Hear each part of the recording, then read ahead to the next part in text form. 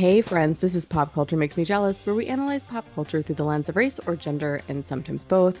On today's show, the duo from It's My Screen Time 2 is back, and we're talking about the Apple Plus original Loot.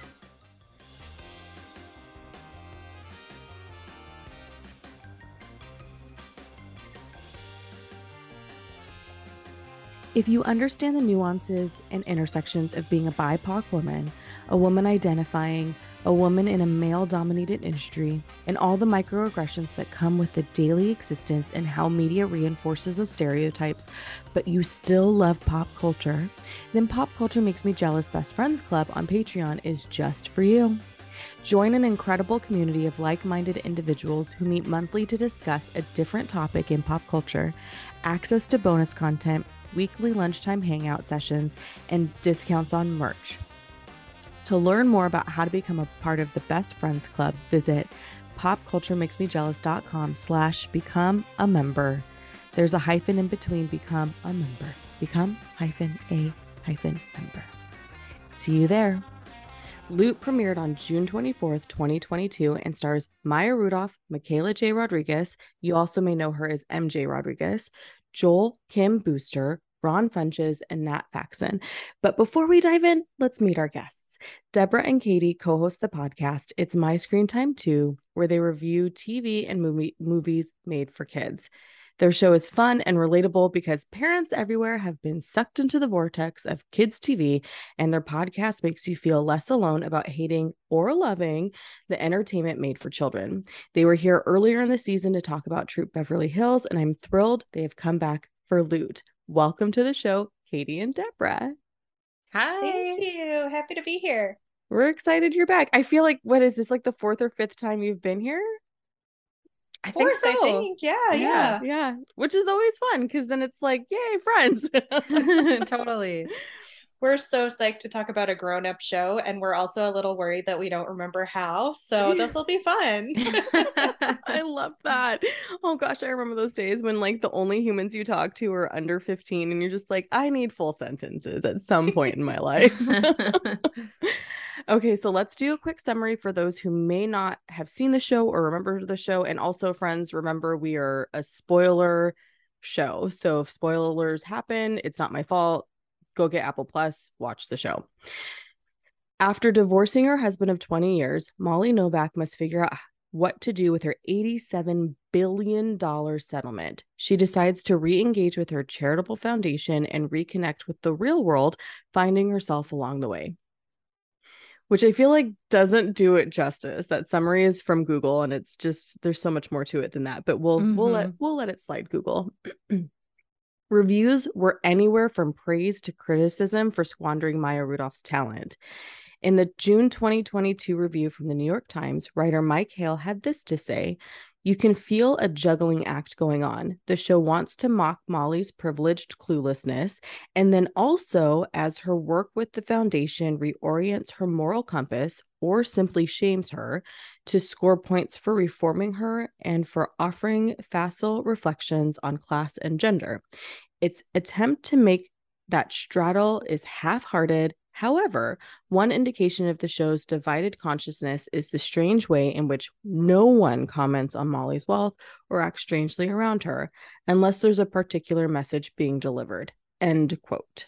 He also later on praises casting Maya Rudolph in this role, and he states that episode 1 is a caricature of extreme wealth. So I thought we'd just dive in and talk about what we thought of Loot and whether or not we liked it. So take it away, ladies. Deborah, you should start because you were onto the show well before I was. So Oh, I loved it. I am a Maya Rudolph stan, however, so I think I would like whatever she's in, but I thought this was super fun to watch. Like it's like reading a Vogue magazine. Like it's glossy and beautiful and escapist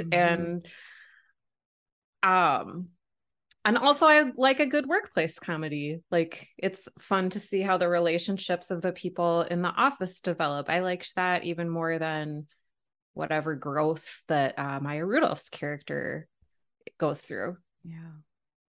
agreed. To me, workplace comedy hits the nail on the head. It felt more like that than it did any sort of commentary on extreme wealth. It was like a bunch of good people take a clueless dum dum under their wings and teach her how to behave like a human. Yeah. But the wealth was mostly secondary to that, except in little bits, like in jokey moments, like when they were summoning the personal chef, David Shaw. Oh my gosh, that was hilarious. And he's just like, you guys, I have a successful restaurant. He felt like, what am I doing here? I have a successful restaurant. What is happening? I agree with both of you. I loved the show. Maya Rudolph is like one of the best, I feel like, comedic actresses of our time. You know, I fell in love with her when she was on SNL. I thought she did a really good job there, and I was actually really sad when she left, but then all the things she's done since SNL, I haven't been disappointed. So maybe I'm with you on that, Deborah. Like, she could do anything, and I don't know if I would criticize her. And I loved how she was kind of like, what do I do now? Let's go do gooder stuff. And then how they were just like, no friend, like that's not how the world works for everybody. And she's like, let's give these luxury gift baskets to people. And they're like, no, bad idea. So I appreciate that they made it a workplace comedy. There was some criticism in some of the reviews I found about that, because Andrew Yang, I think, he did Parks and Rec. So, you know, there was criticism of like, doesn't he know how to do anything else? Thought, well, if you know how to do something well, why not? There are plenty of actors and comedians out there who sort of recycle the same thing over and over and over again. Why can't he? Yeah, and he found a good angle on it. I thought it was interesting what you said about there being criticism that Maya Rudolph was underutilized. Because if anything, I almost felt like they leaned into her Maya Rudolphness a little bit too much. So she would have like these wacky moments of physical comedy, and they would be very funny, but I'm not sure necessarily that they always served the larger story, such as it was. Yeah. Are you talking about like the hot wings? Yeah, I guess just every minute we cut away for one of those moments to see Molly acting in some bizarre way that proved she was out of touch with the world.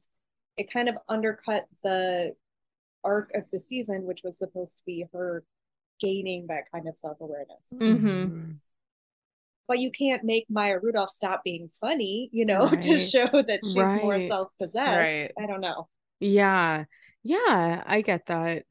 Yeah, you brought up the wings, Deborah. That scene really actually did kind of bother me a little bit, because I thought, you know, I just feel like anytime they were like, Molly, you shouldn't, like the team was like, Molly, you shouldn't do this. I was like, if somebody that wealthy whose husband is that high profile, like they would have a publicist team. They would have a team of people who would be like navigating that for her, what your appearances are going to be. So that I felt like was something that was missing, but I also could like let it go and still get into the show. Like I didn't let it ruin the rest of the episodes for me.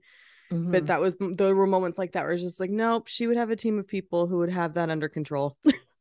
That's true. And they do have like a team of people who shows up and gets her ready for events. So why are they missing the publicity?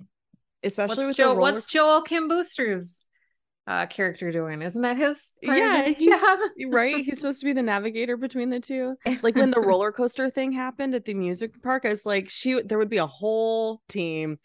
PR would be all over that. She would not be contacted by anybody directly. It would be the head of her team being like, Molly, we have this problem. She wouldn't be walking into the conference room finding out that her park has a problem. But I mean, doesn't really matter at the end of the day. That episode still, I think, worked. Yeah, I mean, let Maya Rudolph be funny, and that's how you do it, I guess, by making us suspend our disbelief about the actual legions of help wealthy people have behind them. Yeah.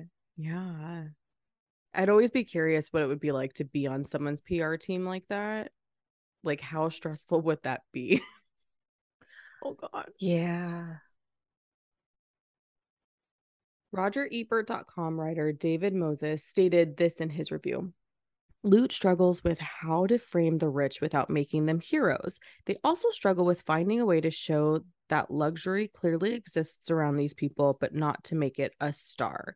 So I didn't feel like Molly's Wealth was a character. Like I felt like she was, let me say this again. I felt like Molly's Wealth was a character part of the cast, but it wasn't like in a leading role. But it could also be all about perception too, right? Like that could just be my perception. So I'm wondering what your thoughts are about the extreme wealth and whether it was mishandled, handled well, or something different when in regards to this show. I thought they approached it from sort of a neutral position. It was sort of treated like it was a different culture. Mm-hmm. You know what I mean? Like Mm-hmm. she is from a different place than everybody else, and that place is wealth. um I don't know, like she's not really criticized for having so much money, but they do when she makes those wacky decisions, like to just fly to, where do they go, Miami for the day, Oh, uh-huh. and Yeah. they treat it like she is sort of from a foreign country and like doesn't know the customs of the other people in the office a little bit. Mm-hmm. That's a really, really good comparison. I like that a lot. Yeah, I do too, because it's not, and that's why I kind of thought the criticism of how they handled the wealth felt weird to me, because I thought, well, it feels like that's what you said, Deborah. It was like, here's the world she lives in, and then here's the world everybody else lives in. So let's just take her to, the foreign land.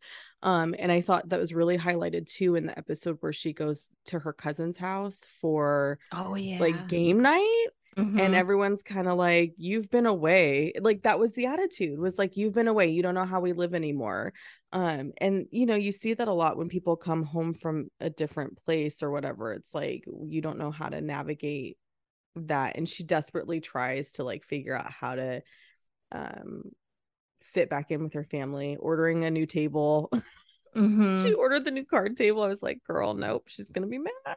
Mm-hmm. It's not my original idea.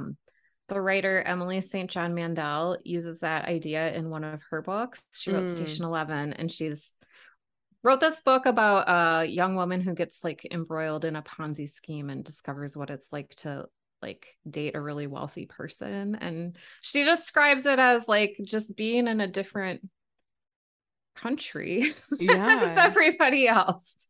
And they just like float wherever they want in the world, and everything's smooth and taken care of. And I feel like that's where Molly is coming from. Yeah. Especially, and I feel like they set that up really well in the first episode with the row. Was it Lamborghinis all in different colors, like the rainbow colors of Lamborghinis, and she can't figure out how to drive them because she's probably not driving them herself. Mm-hmm. And then, like, here's your boat for your birthday. Like, what? I know, Or it's this yacht, like a rather. Yeah. super yacht. Yeah. Or like her mirror when she gets ready. I was like, that feels like a department store. Like, why are you standing on a pedestal with your 360 mirror? I would be like, no, I don't want. It makes me feel uncomfortable. The lighting, yes, I would love to have that kind of lighting, but not a three. I Mm-hmm. don't need a 360 mirror. Like, does everything fit? I'm good. Do you think they were consciously trying to avoid comparisons to Bezos? And that's why they made the wealth so, I don't want to say secondary, but the fact that nobody really commented on it. Mm-hmm. Because See, that I was, thought oh, go ahead. No, go ahead. I thought it was like, I didn't read anything going into it. I thought it was based on Mackenzie Scott. Yeah. I that's what I thought was expecting going in. And so I Yeah. was Mhm. wondering if the writers were like, well, we got to make sure, even if that's what brings people in, that they know from the jump that that story is not this story. Yeah. Cause like, yeah, I knew nothing going in. And then when the first episode happens, I was like, this feels familiar. We just saw Mhm. this happen in real life. Like, oh my gosh. But that's a really good question. I wonder. If you understand the nuances and intersections of being a BIPOC woman, a woman identifying, a woman in a male-dominated industry, and all the microaggressions that come with the daily existence and how media reinforces those stereotypes, but you still love pop culture, then Pop Culture Makes Me Jealous Best Friends Club on Patreon is just for you. Join an incredible community of like-minded individuals who meet monthly to discuss a different topic in pop culture, access to bonus content, weekly lunchtime hangout sessions, and discounts on merch. To learn more about how to become a part of the Best Friends Club, visit popculturemakesmejealous.com/become a member. There's a hyphen in between become a member. Become -a-member. See you there.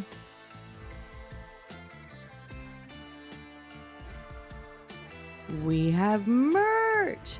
Visit popculturemakesmejealous.com/merch to purchase today.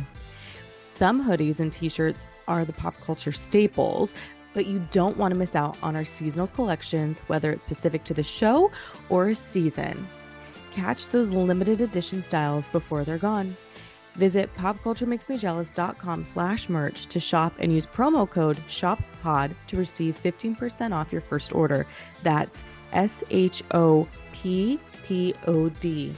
Be sure to tag us on social wearing your swag. We're looking for advertising partners. When you support the podcast, you're supporting a woman-owned BIPOC small business. We're looking for other small business partners who want to get in front of an audience of like-minded folks looking to smash the patriarchy and make cultural change. Email popculturemakesmejealous@gmail.com to get started. One of the quickest and easiest ways to support our show is by subscribing, rating, and reviewing our podcast on Apple Podcasts. Sharing with other users why you love this show and reasons to tune in is a simple kindness that will forever go appreciated by Team Pop Culture Makes Me Jealous. I'm going to be honest, writing a review is the strongest move because when you write a review, it helps that pesky algorithm tell Apple this show is loved. Like, subscribe, and leave a review. Thanks for all your support, friend.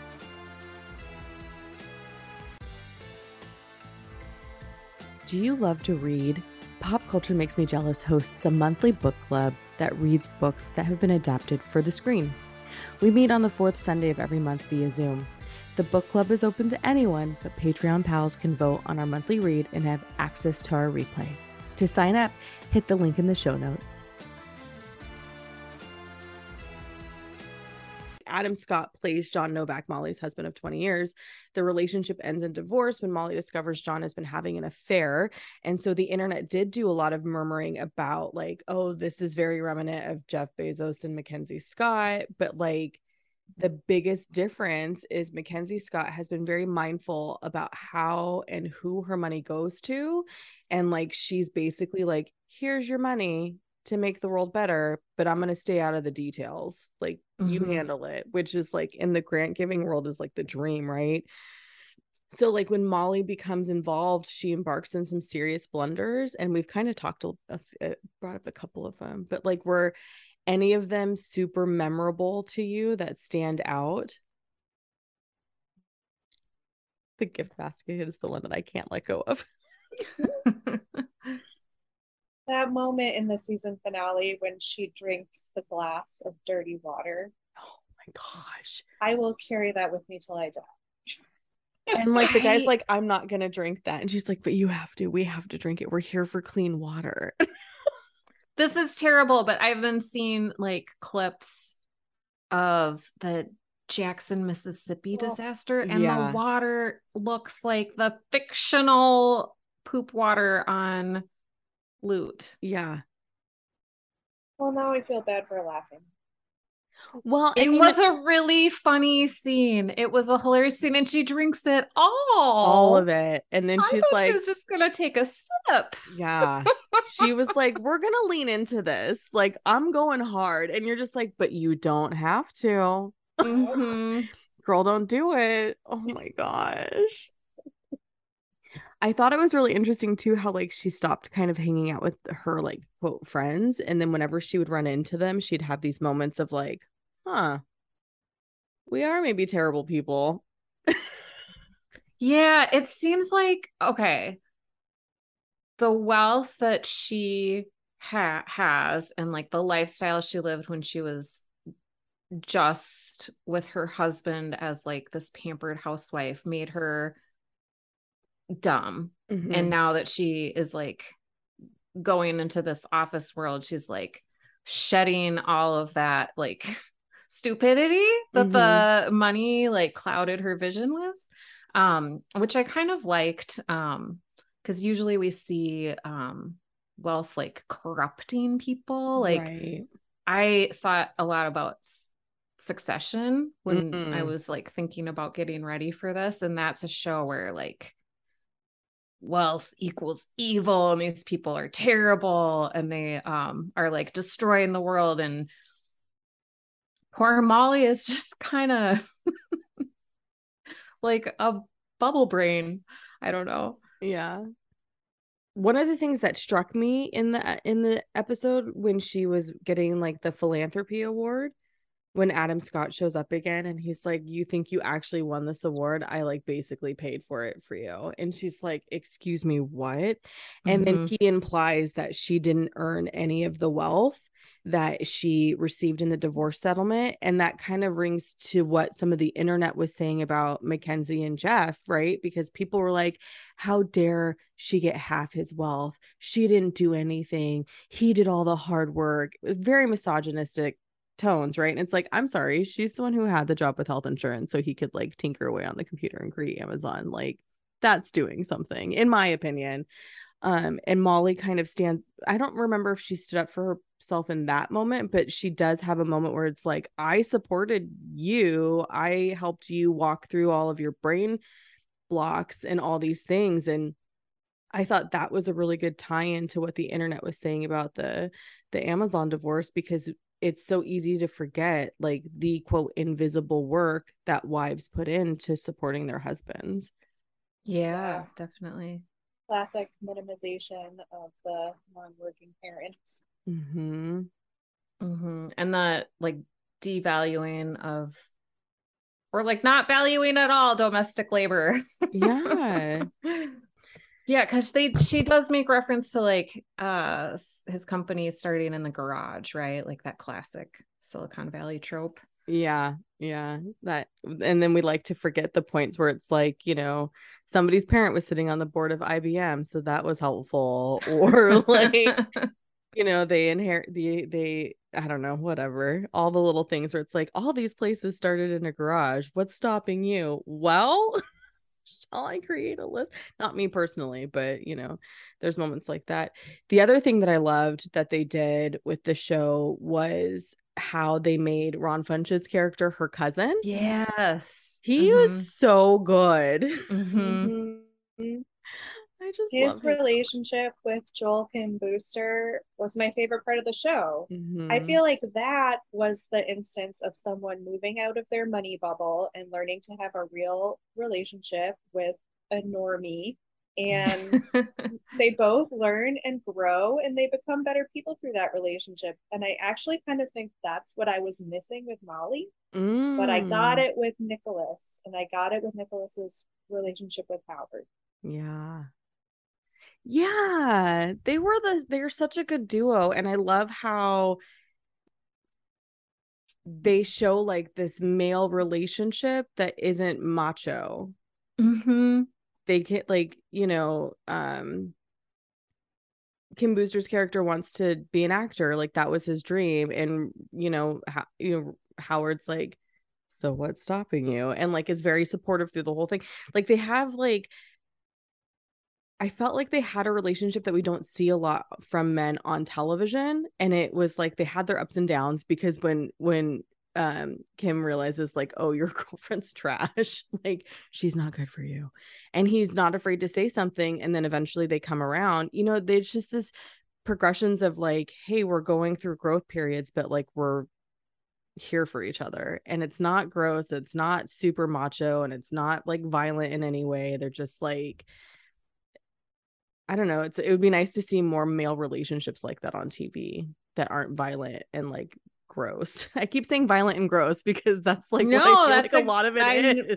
Everybody knows what you're talking about. Yeah. And this was like they were really vulnerable together and Yeah. like they worked at their relationship, which was really Yes. touching. Yes, yes. They did. They broke the stereotype that, women have face-to-face relationships and men have side-by-side relationships, Mhm. where they're always supposed to be doing something, watching a football game, playing a video game, whatever.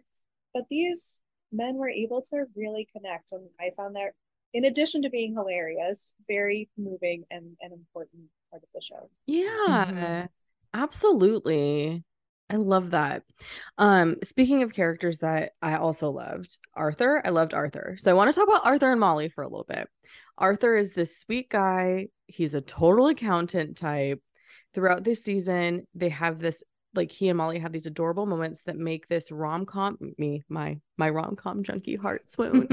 But then Molly gets distracted by Jean-Pierre, a wealthy Frenchman who is mysterious and sexy. Jean-Pierre and Arthur could not be more different.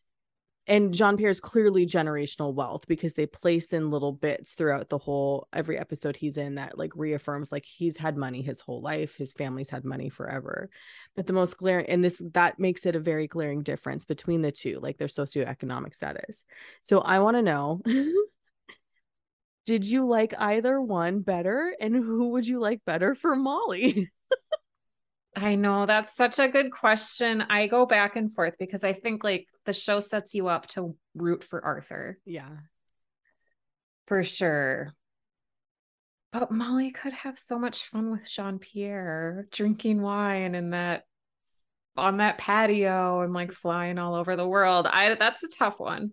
And he makes that comment about how like they're equals because they both have money. Like we're equals here because we have money. And I was just like, yes, and I don't know. I think she could still drink wine and have fun with Arthur. They could just only have one glass of wine because he gets headaches if he has two and he wants to go to bed by 9. He's definitely the sensible choice. Yeah. I also find that actor, Nat Faxon, to be pretty charming. Yeah. He's kind of adorable. He's in the new A League of Their Own reboot on Really? Prime. Oh, Yeah. even more reasons to see it. Yeah, he's not a huge role. He's in the earlier episodes, but even then he still has like a really good presence in the scenes that he's in. I think he's one of those working actors that I feel like you deserve more than just being a working actor. Like you deserve more attention than what you're given. He was in the short-term sitcom years ago with, of all people, Dakota Johnson, called Ben and Kate, and they were a brother and sister. She was a single mom raising her daughter, and so her brother Ben came to be like the nanny so she could work. And it was the sweetest show that was just absolutely pilloried by critics and everyone, and lasted probably less than a season. But that was my first exposure to Nat Faxon, and I think I have been a fan of his ever since. I love that premise though. See, because we don't see men doing stuff like that often. And that of course the critics were just like, we hate this show. Like, how dare we put men in a role that, they aren't being some grotesque macho, whatever. Like, this is what I love about Loot. They have all these different types of men, and the only one that feels slightly icky is Adam Scott. And that's the point. He's supposed to be icky. Like that's his role. But all the other guys, you're just like, like I would like Ron Funches, you deserve a better girlfriend. I would totally be your girlfriend. Like, come here. Like you deserve someone who's gonna terrible. She is horrible. And then to be like just completely bold and admitting to Kim about like, this is just my placeholder. Like, what? No. You can go bye. Like we're done here. You're so right. That is like an example of so many different ways to be a man, but not the one stereotypical like sports loving hamburger guy. Yeah. That's so clever. I like it. Yeah, I think that's one of the smarter things about the show that a lot of the critics missed, because we're not seeing, like, even Adam Scott's character, even though he's a gross guy because he's, unfaithful to his wife and his attitude sucks about it, but he's still like a techie nerd type. And then you have the other guys who are just like sweet and honest and just, big hearts. Like, Kim Booster's character is like, kind of self-involved and whatever, but he's still like, you still root for him in the end. Like, you're still wanting to, at least I did. I was like, girl, I would totally watch you in every play. Let's do this. And you're so glad that Howard shows up, because that was a time that Molly flaked. Yeah, and didn't watch his play. That was hard to watch her not be there for him, because she was very such hard.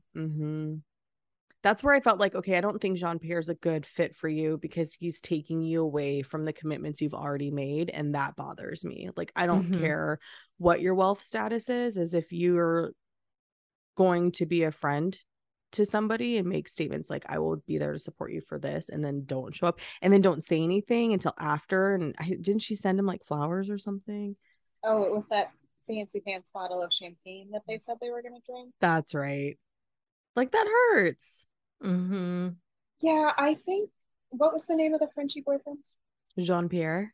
I think Jean-Pierre was an important test for her, though, because it was like, can I still have these good feelings about myself for doing good things for the world and maintain this lifestyle I've been living and this distance from the rest of the world in my wealth bubble? Can I make that work? And is that what I want?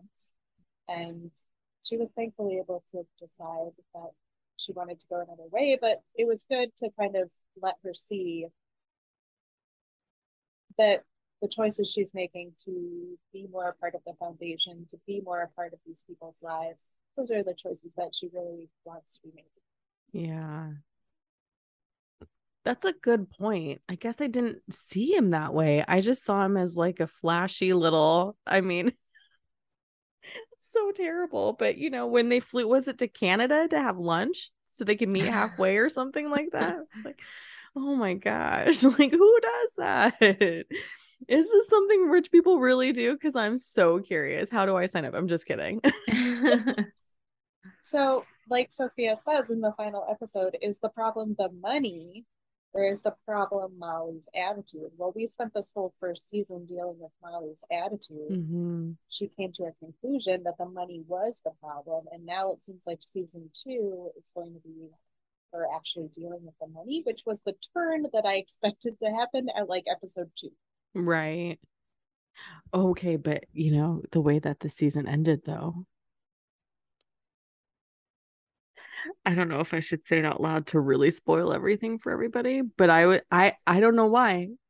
But after that reveal happened, I thought, oh, of course that happened. Why wasn't I expecting that? Like, that's so obvious. It made me really sad, though. I'll just say that. Yeah.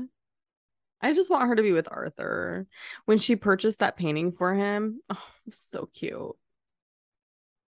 I would like to have a scene in season 2 where she takes Arthur shopping for a new wardrobe. Makeover scene? Yes. Yeah. Like a pretty woman style in the boutique. Trying on a lot of different styles. I think that would be really funny. Yeah. And I really want Nat Faxon with like oversized shopping bags going into a store and going, big mistake. Huge. Oh my gosh, I love that. If you understand the nuances and intersections of being a BIPOC woman, a woman identifying, a woman in a male-dominated industry, and all the microaggressions that come with the daily existence and how media reinforces those stereotypes, but you still love pop culture, then Pop Culture Makes Me Jealous Best Friends Club on Patreon is just for you. Join an incredible community of like-minded individuals who meet monthly to discuss a different topic in pop culture, access to bonus content, weekly lunchtime hangout sessions, and discounts on merch. To learn more about how to become a part of the Best Friends Club, visit popculturemakesmejealous.com/become-a-member. There's a hyphen in between become a member. Become-a-member. See you there.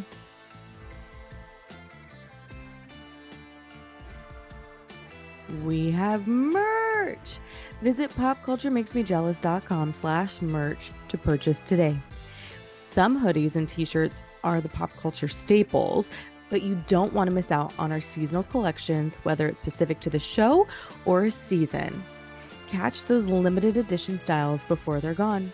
Visit popculturemakesmejealous.com/merch to shop and use promo code SHOPPOD to receive 15% off your first order. That's SHOPPOD. Be sure to tag us on social wearing your swag. We're looking for advertising partners. When you support the podcast, you're supporting a woman-owned BIPOC small business. We're looking for other small business partners who want to get in front of an audience of like-minded folks looking to smash the patriarchy and make cultural change. Email popculturemakesmejealous@gmail.com to get started. One of the quickest and easiest ways to support our show is by subscribing, rating, and reviewing our podcast on Apple Podcasts. Sharing with other users why you love this show and reasons to tune in is a simple kindness that will forever go appreciated by Team Pop Culture Makes Me Jealous. I'm going to be honest, writing a review is the strongest move because when you write a review, it helps that pesky algorithm tell Apple this show is loved. Like, subscribe, and leave a review. Thanks for all your support, friend.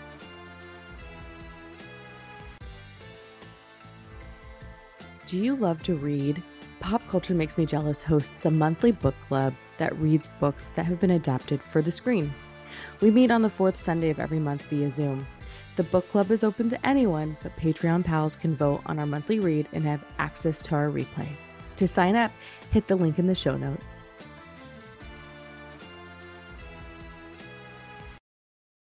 So I know this is like kind of unfair to all the other characters on the show to reserve this back end of the episode about them, but who was your ultimate end of the day? I know, Katie, you said you loved Howard and like that duo, but who favorite character and why?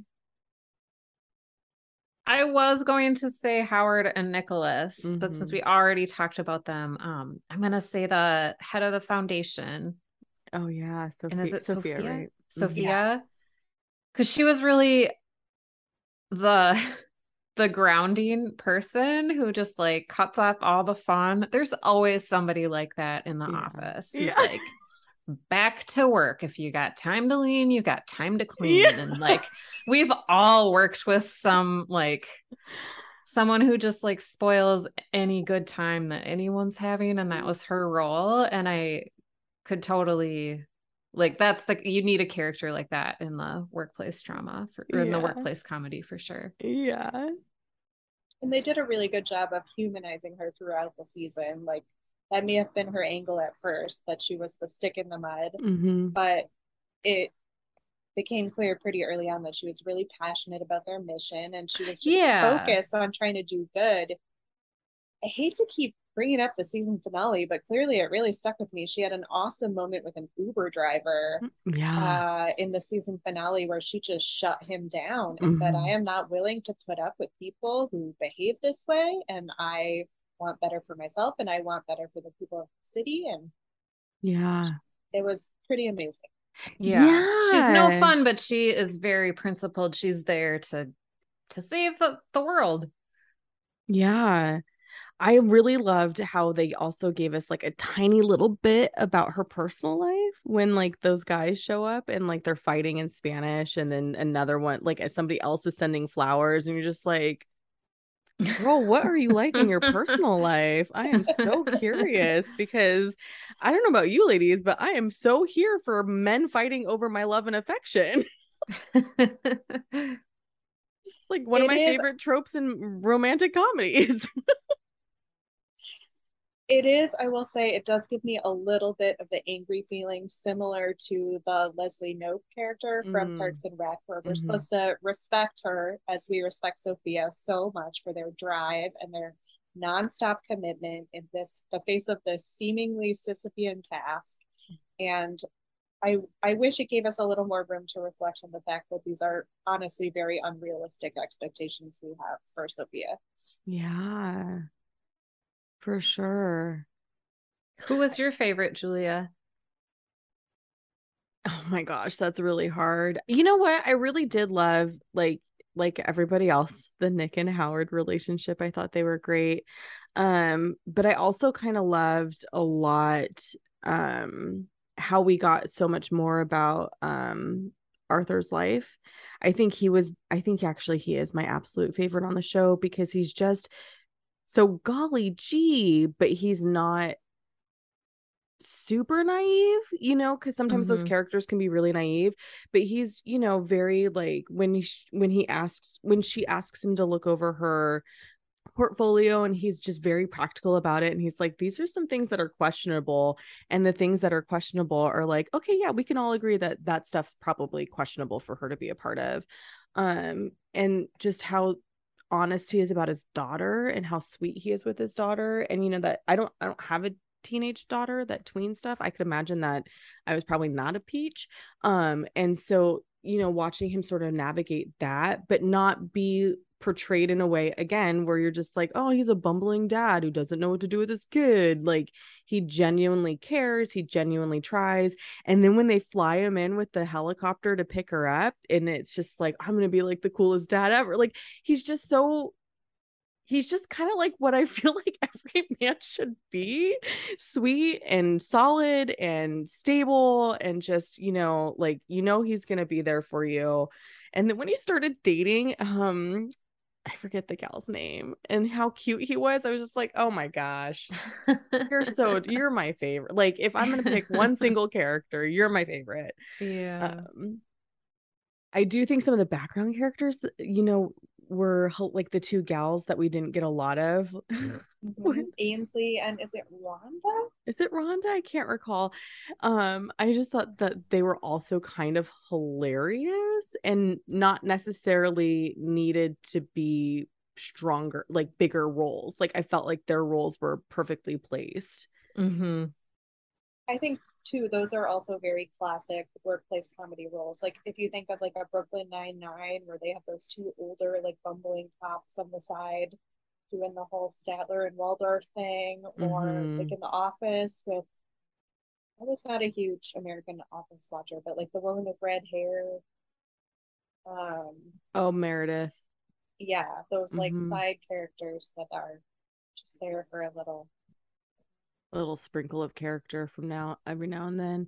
Yes, thank you for interpreting my hand gesture, famously visible to our podcast listeners. Yeah.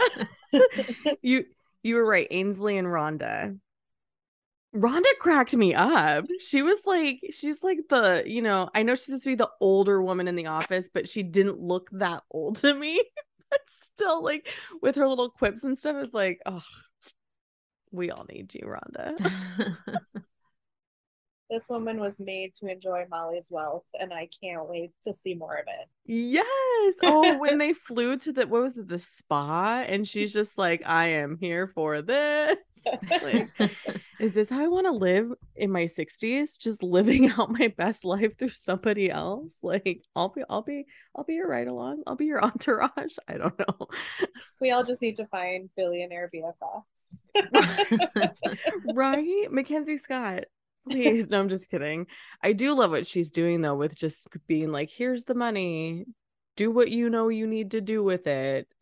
It's so cool. Like every, I don't know, couple months, there's a headline in our local paper about how she's just chosen like a community college or after school program, or just these little nonprofits that they know exactly what they can use the money for. It's just like a guaranteed income type of program with no strings attached, where you don't have to tell people exactly what type of food to buy with the subsidy they get. So yeah, I love her.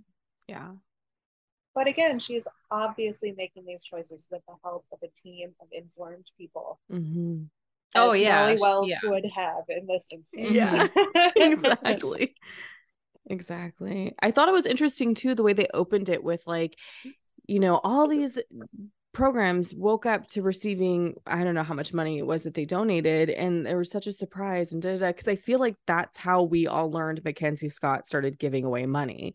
Like one day I turned on the news and it was like all of these people learned that they are getting a donation and they're so surprised, and I was like, get it, like, yeah, do that, because when you're working in the community, and that's one of the things that I loved about Sophia, is like we got the sense of like maybe she came from a background that wasn't privileged at all. Like maybe her parents did struggle, because I don't remember details about her life, but she was very clear on her mission, like we mentioned earlier.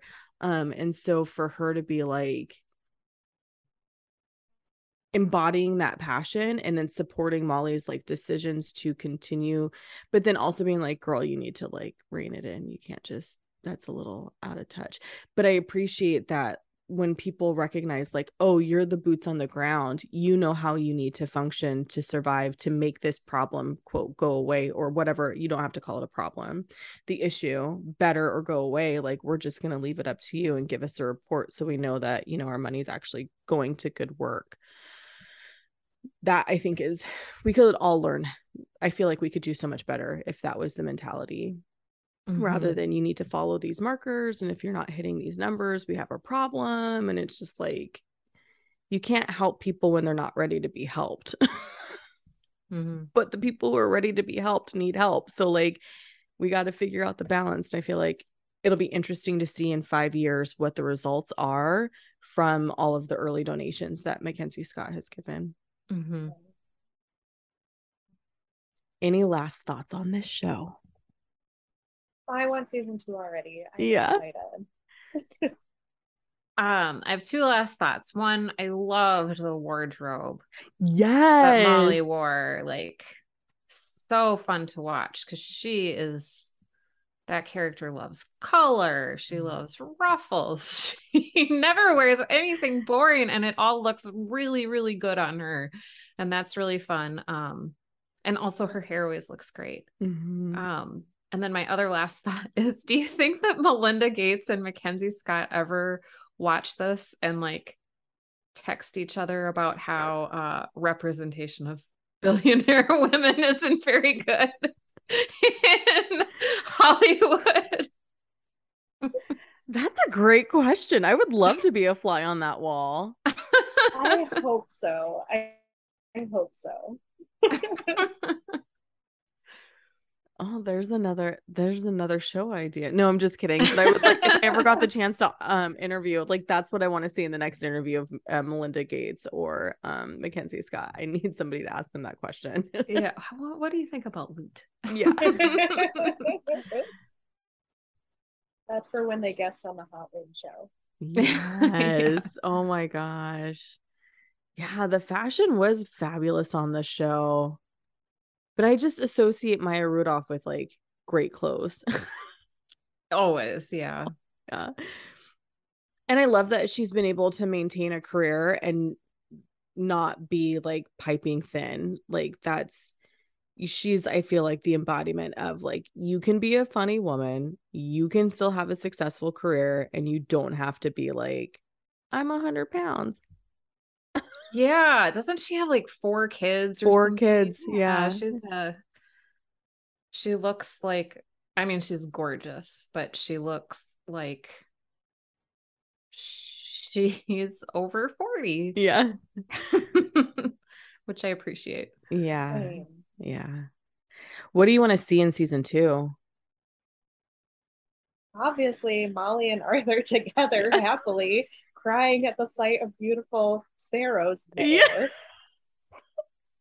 And I want to see the Adam Scott character encounter some kind of a hardship. Like maybe his young girlfriend leaves him, or maybe his company doesn't do so well, something. Do you think they should pick up exactly where they left off? That's a good question. Because you remember, unless they like jump forward and she's like dating him.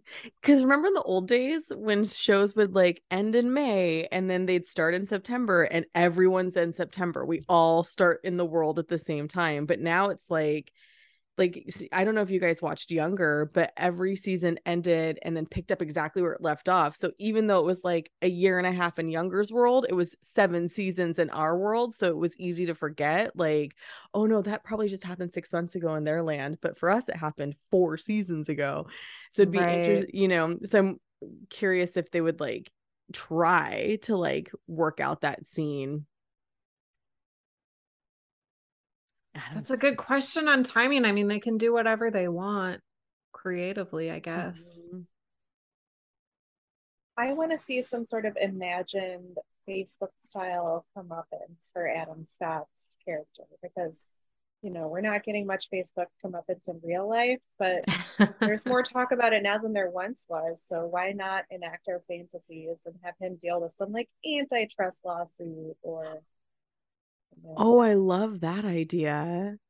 Oh, and then I want to see Bottle episode with Nicholas and Howard on a road trip together. Yeah, that'd be really fun. Oh, cancel all my thoughts. I only want that. Yeah. Oh, I just love them. They're so, I just, they like you said earlier, Katie, they really do make the show. The Hollywood Reporter said, there's a lot to enjoy about Loot, starting with its timely narrative and solid showcase for some of Maya Rudolph's myriad of skills. At the same time, it's very much a show you'll keep watching more for its potential than its immediate execution. Which I don't know if I agree fully with that. I do think there's a lot of potential for the show. And I hope it does come back for a second season. Apple Plus doesn't seem to cancel things after the first season. They tend to, or at least in the shows that I've seen, they've brought a lot of them back for a second season. They were so confident in using this season as like a building towards that finale. Mm-hmm. I almost feel like they had to know that they had a second season already. Yeah. I sure hope so. Anything with Maya Rudolph, Katie and I can start, or Deborah and I can start a club. Can I be secretary? Yes. I just love Maya Rudolph so much. Mm-hmm.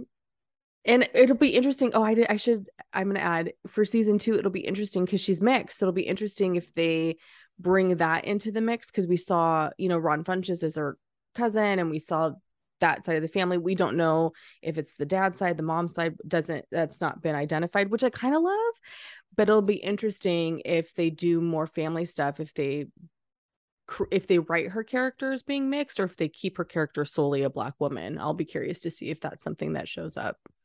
Yeah, that's a good point. I would like to know more about her like childhood upbringing. Mm-hmm. Yeah. Or even like early days of her and what's his face dating. Yeah.